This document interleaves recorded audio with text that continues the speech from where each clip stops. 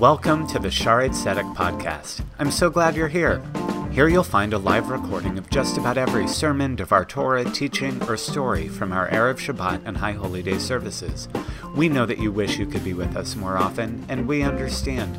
Life getting in the way is not a bad thing. To live Jewishly is to understand that just as important as it is that Judaism happens in the synagogue, it's even more important to live Jewishly in your home and on your way. So here we are, in your home, on your way, maybe even on your morning run. If you ever have any questions or want to continue the discussion, let one of us know, and make sure you check out our live stream and YouTube channel for more ways that Shaarei Tzedek is available to you on demand. Keep an eye on your shofar and email so that when you're able, you can be with us as well. Looking forward to seeing you soon. I want to start tonight by telling you all a little story about myself a number of years ago. I spent the summer of 2005 in Philadelphia with two of my best friends from college. I had sung at their wedding a few years earlier when we were all living in Tucson together during undergrad. And when later, in between my third and fourth year of rabbinical school, I had the option of going just about anywhere in the country to serve my summer internship as a hospital chaplain. They suggested, now let me reiterate that just in case they're watching, they suggested, and I have to remind them this often, they said, why don't you come to Philadelphia and stay with us for the summer? Now, this was a crazy time in their life. Mark was the chief resident in the emergency department at Thomas Jefferson, where I would also be working and learning. And Mindy, yes, their names are Mark and Mindy. Mindy was working as an ICU nurse at Hahnemann, a neighboring hospital in Philadelphia.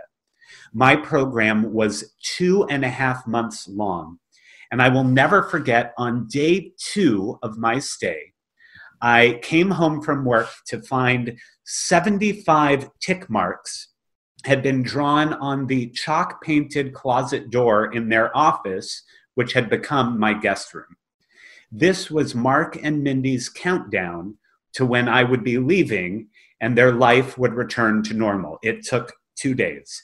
Now, it was a joke, and of course, there was truth in their anticipation for my leaving. As even though, don't forget, they had made the initial suggestion. And of course, we had a lot of fun together that summer. But their life had been turned upside down in an already stressful time of their lives. Now, sometimes my being there was a help. I think I did the dishes once or twice. But most of the time, I was preparing them to take care of their first child, who would be born 2 years later, and whose bar mitzvah I attended earlier this spring. Yes, that makes me feel old. Now, we're used to countdowns for all kinds of things. We count down the seconds to the new year. Many wedding couples will count down to their wedding date. School students will count down to the last day of school or the first day of camp. There are even apps for our phones that will take care of your countdown for you. We might even count down to Jewish holidays. I know that I spent at least a couple weeks thinking about how many days we had until Passover began. But after Passover starts, we actually begin a period of counting up. On the second night of Passover, we begin the counting of the Omer, counting up for 7 weeks until the next festival of Shavuot. Now, for all intents and purposes, this count up is no different than a count down. Whether we go from 1 to 49 or 49 to 1, we're doing the same thing. Mark and Mindy could have just as easily said, today is the 12th day of our life's disruption, knowing that they had 63 days left to go.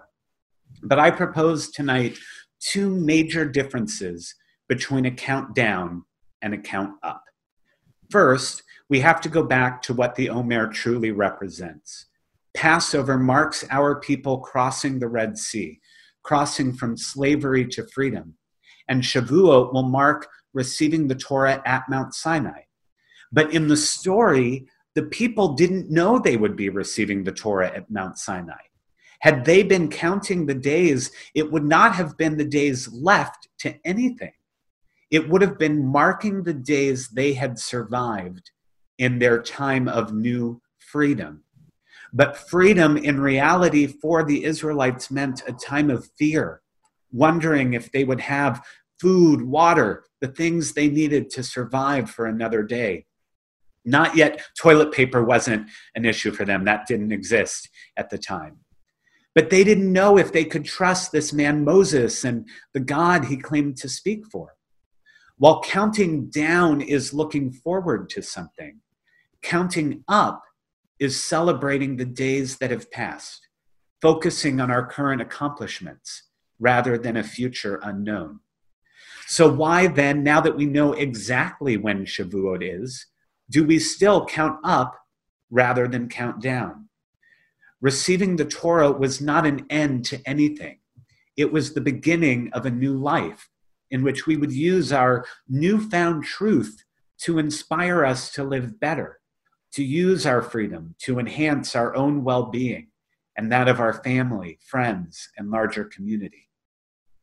At this time in our world today, as our students' countdowns to the last days of school or graduation have been marred, as our B'nai Mitzvah students and wedding couples are questioning when that ultimate day may even be, a countdown may not have much meaning.